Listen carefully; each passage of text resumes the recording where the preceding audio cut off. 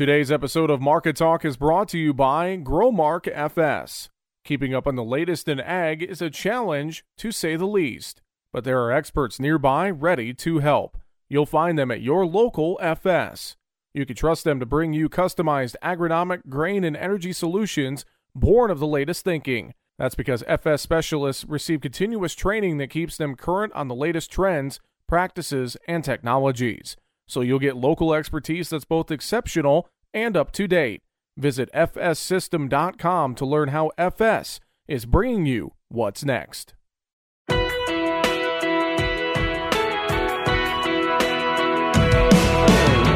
Bringing you the ag information you need. This is Market Talk, produced by the American Ag Radio Network. Now, here's your host, Jesse Allen. A fairly mixed day in the market trade on Tuesday. Welcome into Market Talk. Thanks so much for joining us here today once again. Always great to have you along for the ride as we talk about the markets and issues impacting rural America. I'm your host, Jesse Allen, and again, a fairly mixed day on Tuesday. Grains, a little bit of a rebound from Monday's selling, while the livestock trade was relatively mixed on the session. Quiet outside markets as well. The stock market, energies, crude oil down a little over 1%. We have plenty that we're watching here, plenty of storylines we're watching, including South American weather, whether or not we're seeing more fund liquidation in these markets. Plenty of things to take a look at. We're going to talk about it coming up here during the show today. Jim McCormick with agmarket.net. He will join us coming up in segment 2 and 3 to discuss the markets and give us his take on what he is seeing throughout grain, livestock trade, and more.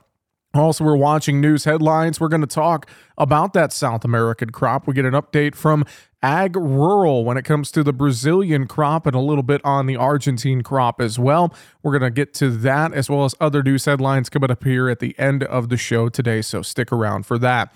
Kicking things off, though, first with comments from Arlan Suderman, Chief Commodities Economist at StoneX, talking to Arlan around midday on Tuesday. We start our conversation looking at the grain trade. I ask Arlan, is this a technical bounce we saw on Tuesday, or is it something else? He describes what he's seeing in the grain trade. Yeah, kind of all the above. When you see the kind of losses that we've seen of late, you're going to be looking for some traders to take profits on those short positions if they see a slowing of that downward momentum.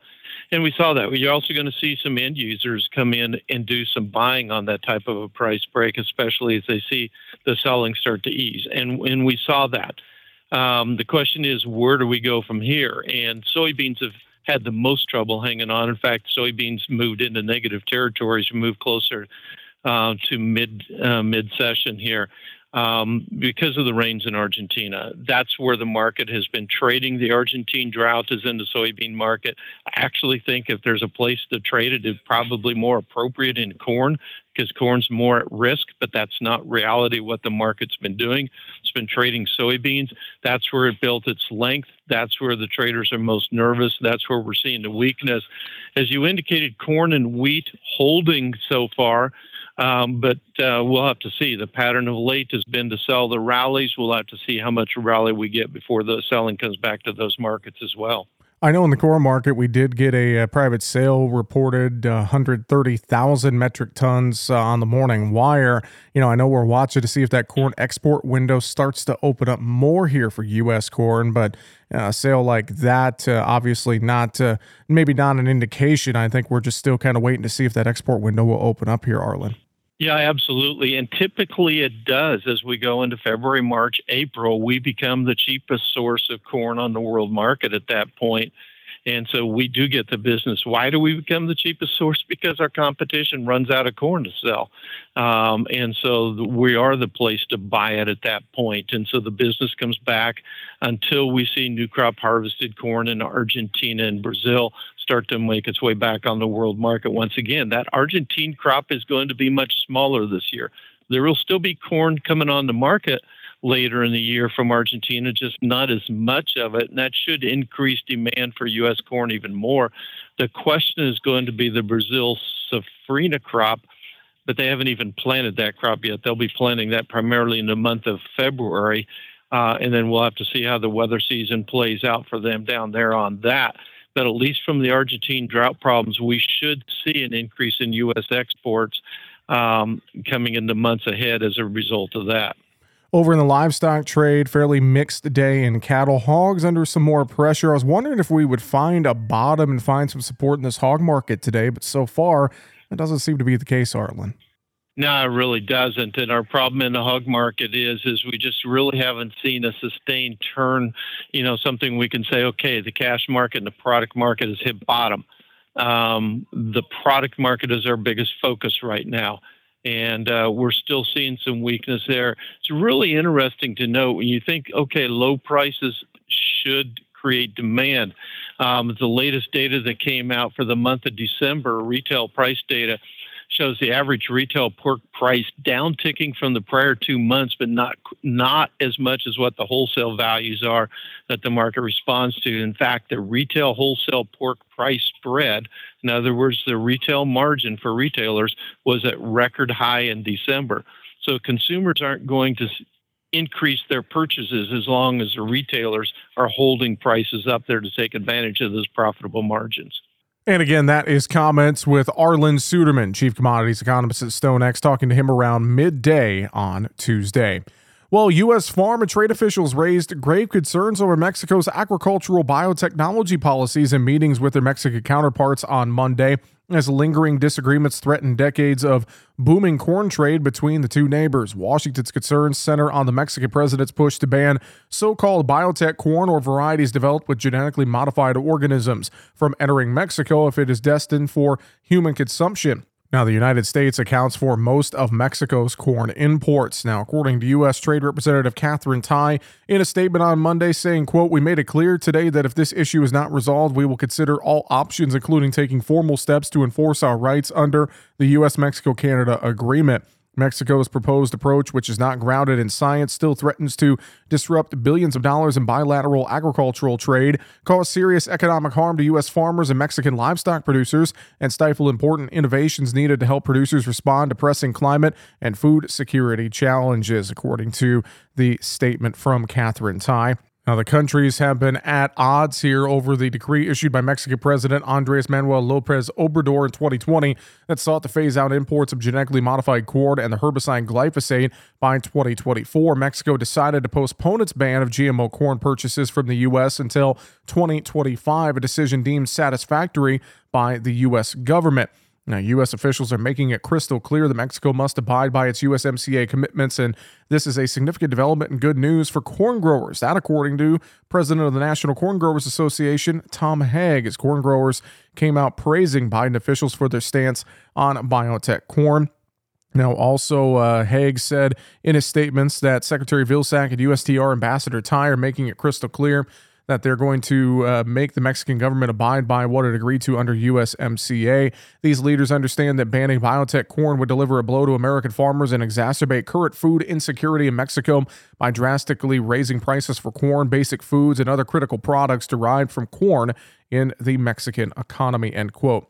Now, the administration's actions come after the presidents of 23 state corn grower groups, joined by the president of the NCGA, sent a letter to President Biden in December calling for him to take additional steps to address the pending decree by Mexico that would block imports of biotech corn. So this issue definitely not going away anytime soon. It'll be interesting to see how the U.S. and Mexico can attempt to work out their issues surrounding Mexico's potential GMO corn ban.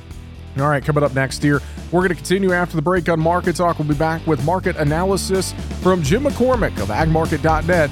We'll be back with more Market Talk on the way right after this.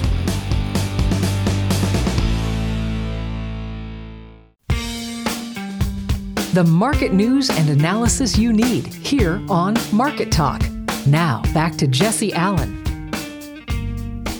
We'll take a look at the market trade after Tuesday's session close. We saw a fairly mixed day. Quarter wheat found some strength off of Monday's selling pressure. Soybeans, though, couldn't hold on to that strength on the day Tuesday. Livestock trade mostly lower. We're going to discuss it all. We're going to bring in our good friend Jim McCormick with agmarket.net joining us today here on Market Talk. Jim, good to catch up with you, sir. And I know it was before the new year, before we got to talk. So I wish you a happy new year. Thanks for being on the show.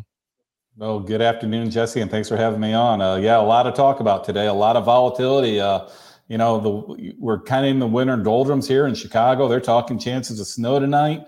I know there's big storms coming across parts of central Illinois and Indiana, but we are in the midst of a major summer weather market in South America, and that's definitely having a big impact on our markets here the last couple of days. It definitely is. It definitely is. That South American weather, we knew it was going to come into focus as a big topic, and it sure has here the last couple of days, Jim. And I think to start, this soybean complex, it seems like that's the one that has most folks in the trade worried right now.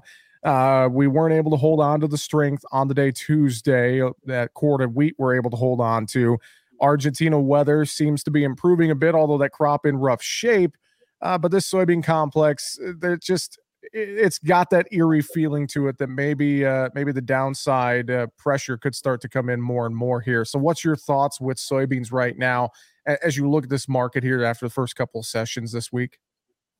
Well, right now, I think you're kind of in a classic weather market at this point in time. I mean, we've put a lot of beans have really surged higher. A lot of it's on the strength of the meal. The reason why meal leads us group is because Argentina is one of the biggest meal producers in the world. If Argentina has a small crop, they're not going to get as much meal out of the country, and that meal demand is going to come to the United States.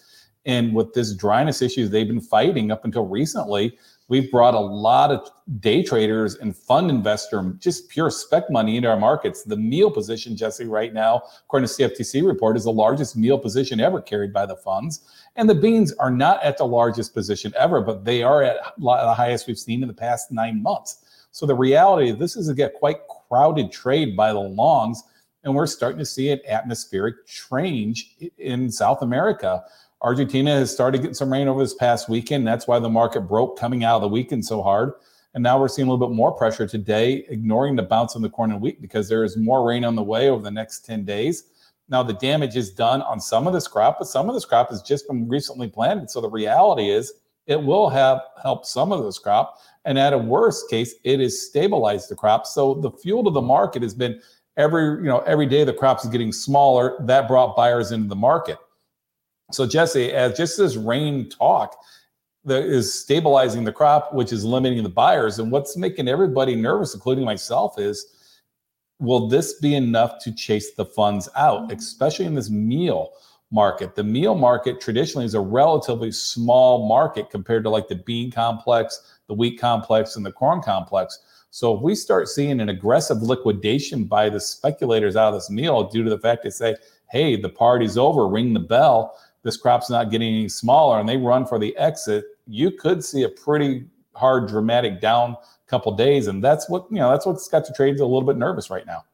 Well, and thinking about that, if we see that exodus in the meal market, what in soybeans, what are we thinking downside targets here? Maybe not necessarily as much old crop. I guess I'll ask you that, old crop and new crop. Are there's any gaps you're seeing on the chart we need to go fill? I mean, what's maybe some of those downside targets if we see some of that exodus here out of the meal market, Jim? Well, you're looking at some of the winter lows, but I think like on the November bean chart, there's a gap, I believe, somewhere right around 1292, I believe, off the top of my head, is somewhere in that zone. That's kind of the worst case scenario. Now, I don't think they're going to go there right away, Jesse, but I think it will be a stair step down. I mean, what's going to pretty much happen, folks, is you're going to start seeing the market start looking at the crop getting better in Argentina. And then they're going to weigh it off the crop size in Brazil, which right now, by most accounts, it is going to be one of the biggest crop ever. Now, Brazil's just started harvesting this crop. It's a little bit delayed coming out. But as this crop starts getting harvested and starts moving to the market, this export demand that we've seen recently is probably going to dry up. So the combination of you got smaller exports with more competition from Brazil, the emotional trade being over with in the Argentina, you could see this market work its way a little bit lower. Then we'll see what the acreage battle looks like at the end of March. And then as we see how that plays out, then you're just going to potentially stair step yourself lower as the market gets more and more comfortable where the world supply is. You brought up that acreage battle, and I think that is something very interesting that we got to keep in mind here, even, at the end of January, Jim. I know there's been a few different surveys out. A recent one, Farm Futures, talked about that acreage battle. I know there's talk corn around 90.5 million acres, soybeans around 88.9, maybe more wheat acres just because it takes less nitrogen. So thinking about that acreage battle shaping up here in the U.S. on top of everything else, I feel like that's an underlying story in these grain markets as a whole, Jim, that's really going to start picking up steam. If it hasn't already, it's going to in the next couple of weeks. Oh, there's no doubt about it. And I think it is picking up steam, because people like ourselves are starting to run these balance sheets right now.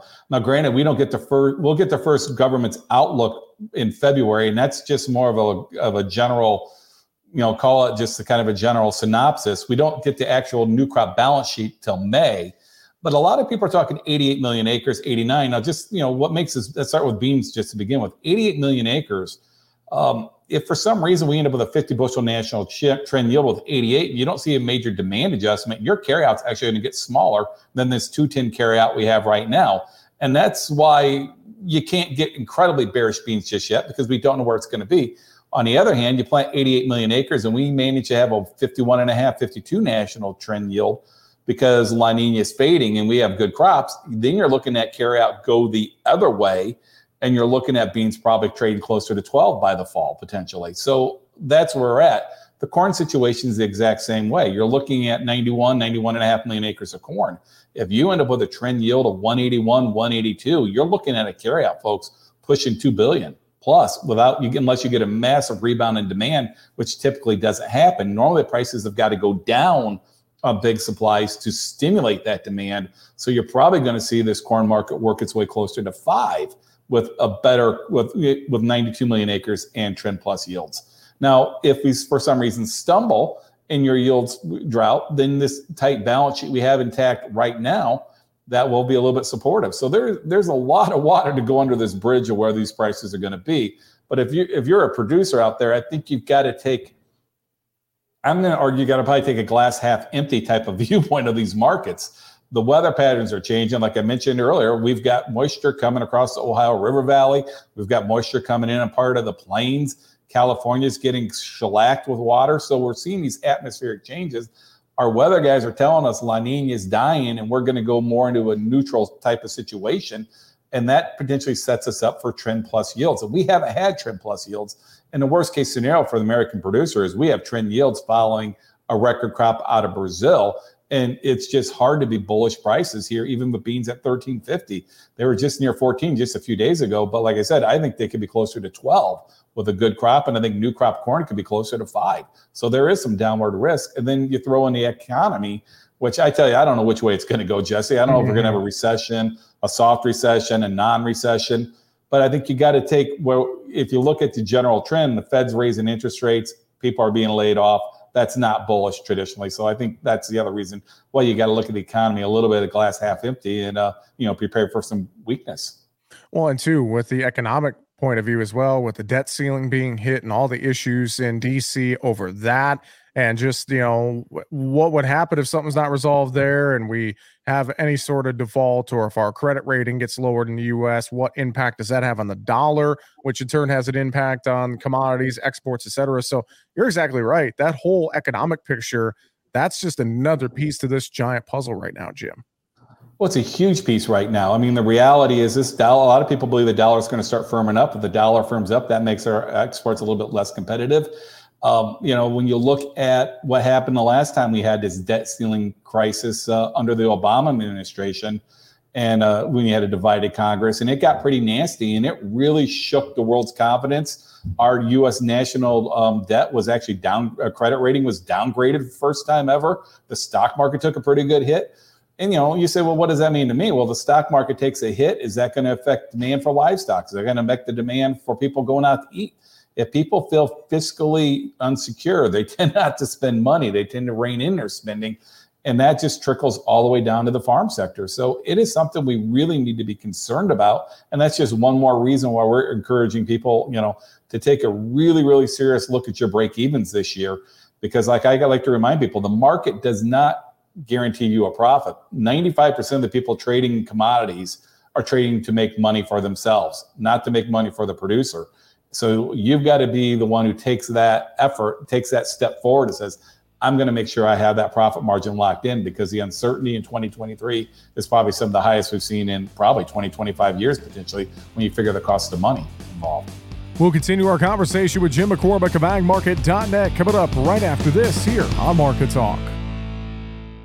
Why are more people heating their homes with FS Propane? Because it's better to work with a company that lives and works in the same community that you do.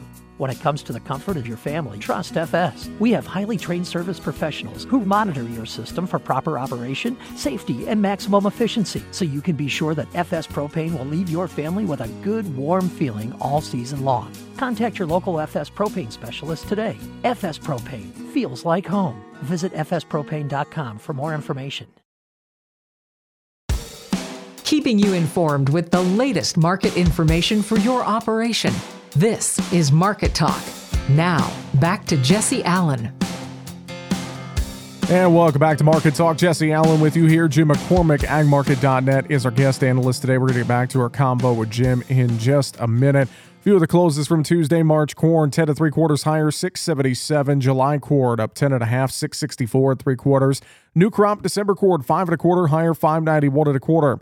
March soybeans down 1 3/4, 1488 1/2. July beans down a quarter penny, 1479 3/4. November new crop beans down 1 1/2 at 1338.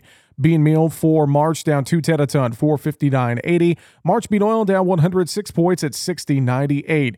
Chicago wheat March 14 1/2 higher, 734 1/2. July up 14, 744 1/2. March Kansas City wheat up 14 3/4 at 833 3/4. July KC wheat, that was up 14, 822 1/4. Spring wheat March up 15 1/4, 903. July spring wheat up 12 at 891. February live cattle up 37, 157.85.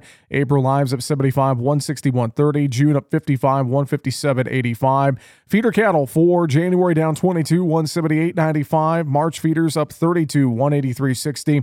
Lean hogs, February down 47, 77.10. April hogs down 7, 85.37. May hogs unchanged at 93.40 on the day. Tuesday, also the cotton market down 115 points in March, 86.24 on the day Tuesday. All right, let's get back to our conversation now with Jim McCormick of agmarket.net. He's our guest analyst here on the show today. Jim, let's talk a little more on this corn market. Feels like corn market's maybe in a little better shape than soybeans. And looking at the close on Tuesday, fairly decent close, a little spreading between old and new crop there, it looked like. But I believe March got back above its 100-day moving average. I'm not sure. I'll have to pull that up. But just your thoughts in this corn market a little bit more. Obviously, you touched on a few factors already when talking soybeans. But to me, feels like corn's in a little better shape, at least here in the near term. It is in better shape. I mean, on the beans, you've got the story that fed it was the dry weather. The other thing is you've got the bean demand shifting away from the United States to Brazil traditionally. The good news about that is when we lose that bean export demand, we tend to start our corn loadout program. So we should start seeing some better corn export sales and shipments. Now, if that would start to heat up, that will definitely provide some support for the market, Jesse. A lot of people in the trade are anticipating China to be a little bit more aggressive buying U.S. corn. They have not been so far. They've been buying the Brazilian corn, which remember, they just cut that deal to start buying Brazilian corn at the end of last year, and they're taking advantage of it. But that talk that China's going to have to buy some corn for the U.S. with that carryout dropping in the January report, I believe that's going to keep some support on this old crop corn, at least until we get a better handle of the Safrinha crop as well as our acres. So, I think what you're looking at in general, Jesse, is the market will find support down near the fall lows, roughly 45, 50 cents lower than where we are now. And then on the other hand, I think anytime you get over 7, I think you're going to find a lot of resistance because I think there is a lot of grain sitting in the producers' hands. I think the producers need to sell corn when it gets up near 7. I'm going to encourage you to sell corn when it's up near 7 because the cost of money is so expensive this year. I think, you could probably sell it and re-own it on paper cheaper than you can keep it stored in your bin. So I think just in general, at least for the next 30, 35, 45 days, and maybe until at least the March acreage number, this corn market's going to trade more of a sideways range, kind of like we saw today. Beans were under pressure, but corn and wheat were trading higher after rebounding from yesterday's shellacking. So just that kind of volatile chop is probably the indication, at least for the next few weeks for corn. Well, and again, coming back to the acreage battle thought between, say, corn and wheat, looking at fertilizer prices, I know they're coming down, but one has to wonder, what these wheat markets could do, what acreage could look like on the wheat side as we get into the spring. I know the winter wheat crop, we have concerns about it in the Southern Plains still, but just thinking about that potential, looking at wheat right now, especially after Tuesday's close, feels like we're going to get pretty range bound here for a little while, Jim. I wonder what your thoughts are on wheat right now. I think it's the same thing. I mean, the reality is we're going to wait and see how the spring weather materializes as we come out of dormancy. We know the Western wheat belt, the Kansas City wheat belt in that area has just taken it on the chin. They are starting to get some moisture. Is that too little, too late? We don't know. So that's going to keep a bid under the market. But on the other hand, we've got Australia has got a whopper of a crop coming online. Russia continues to try to sell wheat out of its country. So that's going to limit the wheat to the upside. And then in the big picture where this wheat market's probably going to depend on is potentially the U.S. dollar. If the U.S. dollar weakens, that will allow us to get back into the wheat export game. But if the dollar would strengthen, that is just going to be one more hurdle the wheat market's going to face. So the wheat market, like I said, sideways near term, just like the corn. But as we come out of the spring dormancy, that's where it's going to get a little bit more challenging right now. I think one other note I do want to make now about the wheat, though, if you look at that winter wheat seedings report in January, a lot of winter wheat went in the Eastern Corn Belt. So what I think that does set us up, at least on the bean side of the equation, potentially could be adding a little bit of bearishness to the bean market is I think a lot of those acres, wheat acres, will be followed up by beans this year. And that's going to be some of the most profitable acres out there right now. So, if we do have a big, a decent wheat crop in the soft red wheat belt followed up with the beans, that's something we need to keep an eye on for the bean market in the long run as well. That is a great point that you make there. Let's move over to livestock, Jim. Start with this cattle market. Cattle market on the day on Tuesday, mixed to lower, we'll call it here. Corn prices, wheat prices going back up, probably had an impact. But, as you look at cattle, that cattle on feed report we had last Friday, neutral, pretty much as expected. What's your thoughts with what's going on right now in this cattle trade as we look at things? Right now in the cattle trade, there's the argument we're going to the cattle trade now. There's two different arguments right now. When you look at the cattle on feed numbers, you look at the overall inventory, the cattle herd is getting smaller. It's been getting smaller now for 4 years. And that is definitely a bullish argument. If you go out and look at the demand numbers, the supply numbers, the amount of beef we're going to produce in the U.S. side, it's hard not to get very, very bullish on that side of the equation. The real question is, what's limiting us right now from, I think, really getting aggressive on the cattle is the demand side. What we're seeing recently is the consumer is shying away from the expensive cuts. He's going to the cheaper cuts as inflation continues to take a bite. If the economy, the debt ceiling, as we mentioned, if that starts to kind of get people spooked, the demand may not be as strong as people think. And that could mute some of the supply issues we're talking about. The other thing I think you got to just keep an eye on, I know we bring in a lot of beef, from Canada, but if the world's economy slow down enough, we tend to be the dumping ground for beef, unfortunately. We'll get it from Australia. We'll get it from the Argentinians. And that could, it's not just the U.S. market. If the world traders can't get that protein sold to the Asians because they're struggling, we're going to end up with it. So that tight supply story that everyone in the industry is looking at, I'm a little bit cautious that it may not come to fruition. So just like the grain market, I'm going to encourage producers to buy puts under these livestock just as a way to hedge off this economic risk. Well, and something as well that has been interesting is just the wide spread between cattle and hogs right now. This hog market, Jim, I've been sitting here wondering, have we found a bottom yet? Can we find some support? Can we bounce off of it? Thought maybe yesterday, Monday was the day. Not so much. We sold off again. So this hog market, what do you make of just what's going on here? It just feels very sluggish right now. Well, you've said it best. Everyone's looking for the bottom of this hog market. I'm optimistic we're close. Essentially the hog protein, some of the cheapest protein in the market. I think it's even cheaper than eggs probably when you take it per pound due to the egg shortage out there. It's definitely it's cheaper than chicken. It's cheaper than beef. So the market is searching for some demand to kick in and find that price. We haven't seen it. If you look at the charts, we are massively oversold on all technical indicators. So if you can get any kind of a glimmer of hope that this market is starting to turn on the demand aspect of it, I think you could get at least some of a short covering rally. The China market, the reality is, Jesse, in the big picture, we ramped up production. China ramped up production. China stayed in COVID too long. Their hog prices have dropped 50% since the fall. So, the idea that China is going to come in and buy a lot of U.S. hogs to kind of solve our oversupply problem is not quite going to happen just yet. I do think China eventually is going to hopefully get a nice rebound. They're racing through COVID. They've gone from COVID 0 to a COVID 1,000. At this point, I'd guess everybody in the country will have it by the end of February, and hopefully we get a nice COVID opening rebound like we saw in the Americas, in Europe. But right now, the hogs are searching for that bottom. I think we're close, but no technical sign yet. Well, Jim, before we wrap it up here today, floor is yours. I'll give you time for any final thoughts, anything else you want to mention we haven't covered, or anything you want to reiterate today. Well, a couple things. First thing I am going to reiterate, we do have our conference coming up here, Jesse, in a couple of weeks down there in Nashville near you on February 6th and 7th. If anybody's interested in going, go to agmarket.net, hit the banner at the top. We'd be happy to have you out there and let you see what we have to say on a personal basis. On the markets, I am just going to reiterate, now's the time to really crunch your numbers, find out your break evens, and do not be afraid to lock in profits this year. I mean, we have changed the game dramatically. I've been doing this for 28 years.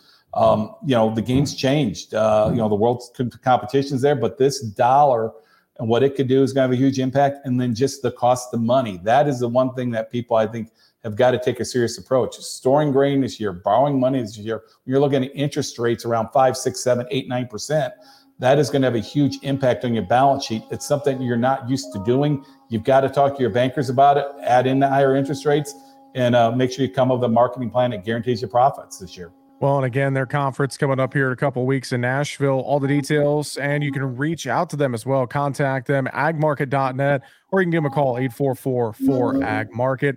Jim McCormick, always pleasure, sir. Thanks so much for the time, and we'll see you in a couple of weeks in Nashville. Sounds good. Thank you, Jesse. Have a good day. And once again, we appreciate the time. That is Jim McCormick with agmarket.net joining us here today on the show with market analysis. And again, you can get signed up for their conference coming up in Nashville here in just a couple of weeks. Agmarket.net is the place to go for all the information.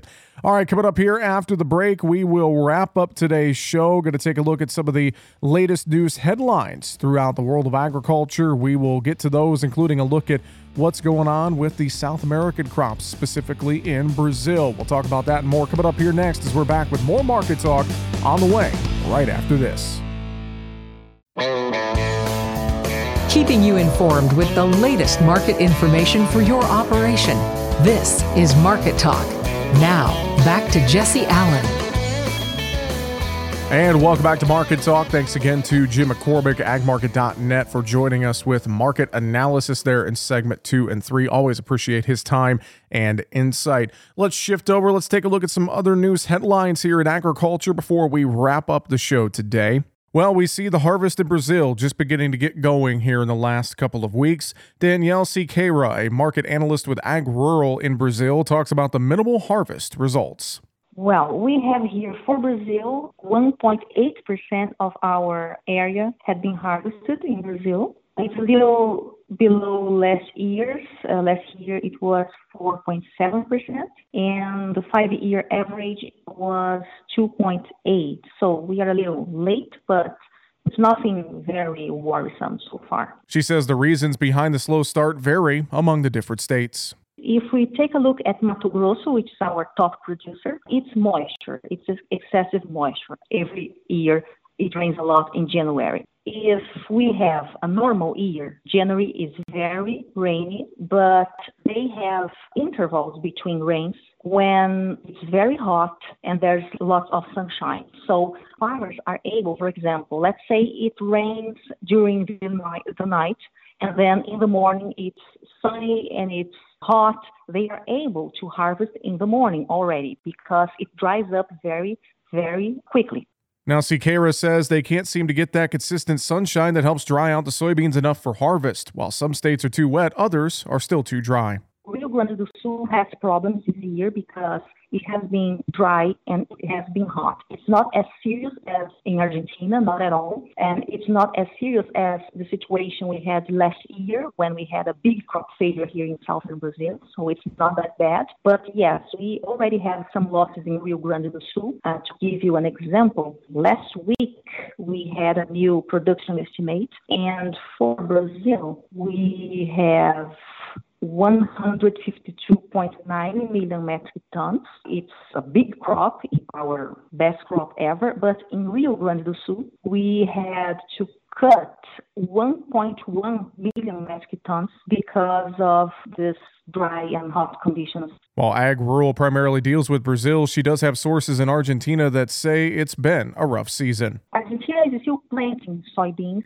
and corn. They have about 90% of their area of corn planted so far, and 95% of their soybean area is planted. So what they have faced this crop is very complicated because even before the planting season, which started in September, Argentina was already facing very dry conditions. So they have a longer-term drought, and during the crop season, they have had below normal rains systematically. And now in January, they have had very high temperatures. So even when they get some rains, it's so hot and the soil is so dry that they keep in need of rain all the time. Ag Rural recently cut its soybean crop estimate by 700,000 metric tons to 152.9 million metric tons. The consulting firm lowered its corn crop estimate by 400,000 metric tons to 123.9 million metric tons. Despite the cuts, both crops would still be all-time record yields. The agricultural economy is dependent on so many different factors like weather, government regulations, and inflation, and the past couple of years have given agriculture challenges on each of those fronts. During the recent Potato Expo, Rabobank global strategist Stephen Nicholson said the best advice he can give is be patient. I mean, we're in a situation now of high inflation. Yes, it's come down, but this is not going to go away tomorrow. So to think that fertilizer, seed costs, equipment costs, part costs, fuels are going to go down tomorrow, land costs go down, that's probably not going to happen anytime soon. You have to be better planners, really. Let's kind of use the same word. Because one of the things we started talking to producers even last spring, we said, you need to start planning for 23 now. And frankly, if you're planning for 23 season now, you're probably behind the 8 ball. And as we know, Nicholson says year to year, there are no guarantees. If you can take risk off the table, why not do that? You know, farming is an inherently risky business from the very start. Because of all the influences that are out there, let's do something to try to take that risk off the table. Because we can't control governments, we can't control NGOs, we can't control the weather, but we can control our reaction to what the market gives us, in a sense, plan according to what the market does give us. He says not to look for any quick fixes to the agricultural economy, but it won't be all bad. When we look at both prices from a sell side and also a buy side from an input perspective, and also for livestock farmers, you know, we'd expect 23 to be a fairly good year from a price perspective, from a farmer's perspective. We think 24 has the potential as well. Fortunately, Nicholson says we usually bounce back. Yeah, we do. And I'm going to quote one of the macroeconomists here in the States. He says the U.S. economy is the cleanest shirt in the dirty laundry. And I think it's a great quote because it does say, and not sort of a Chamber of Commerce sort of speech, but the U.S. economy is the most resilient in the world. The optimistic Nicholson says he expects an uptick in ag exports later this year as well. And a survey from Farm Future shows the 2023 acreage battle is ongoing. However, there could be a surprise when it comes to the total number of coordinate soybean acres. A surge in projected wheat acres and costly inputs will likely limit any expansion of coordinate soybean acres. About 70% of the respondents said they were locked in on 2023 acreage decisions by late December. Farm Future says coordinate soybean plantings will increase only minimally compared to past projections, due in large part to shrinking profit margins for both coordinate soybeans. The survey shows that 90.5 million acres of corn and 88.9 million acres of soybeans will get planted in the spring. Soaring costs of inputs likely mean more wheat acres, as wheat typically requires less nitrogen, and hydrous ammonia retailed for about $1,400 per ton last fall. So many farmers opted for less nitrogen-intensive crops for 2023 planting. Well, I know that survey from Farm Futures. I've definitely been keeping the acreage battle in the back of my mind, and it will be interesting to see how that plays out here over the next couple of weeks and months ahead, how that factors into the market trade as well. And it's definitely going to be an interesting one this year with the cost of inputs and more. So something that we're going to be watching and talking about here, I'm sure, on Market Talk. That's going to do it for the show today. Coming up tomorrow, we'll have a conversation with Mike Zuzolo of Global Commodity Analytics. Thanks so much for joining us as always. I'm your host, Jesse Allen. Have a great rest of your day. We'll talk to you tomorrow.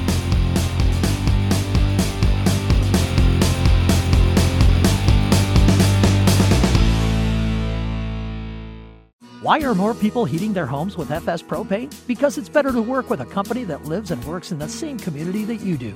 When it comes to the comfort of your family, trust FS. We have highly trained service professionals who monitor your system for proper operation, safety, and maximum efficiency, so you can be sure that FS Propane will leave your family with a good, warm feeling all season long. Contact your local FS Propane specialist today.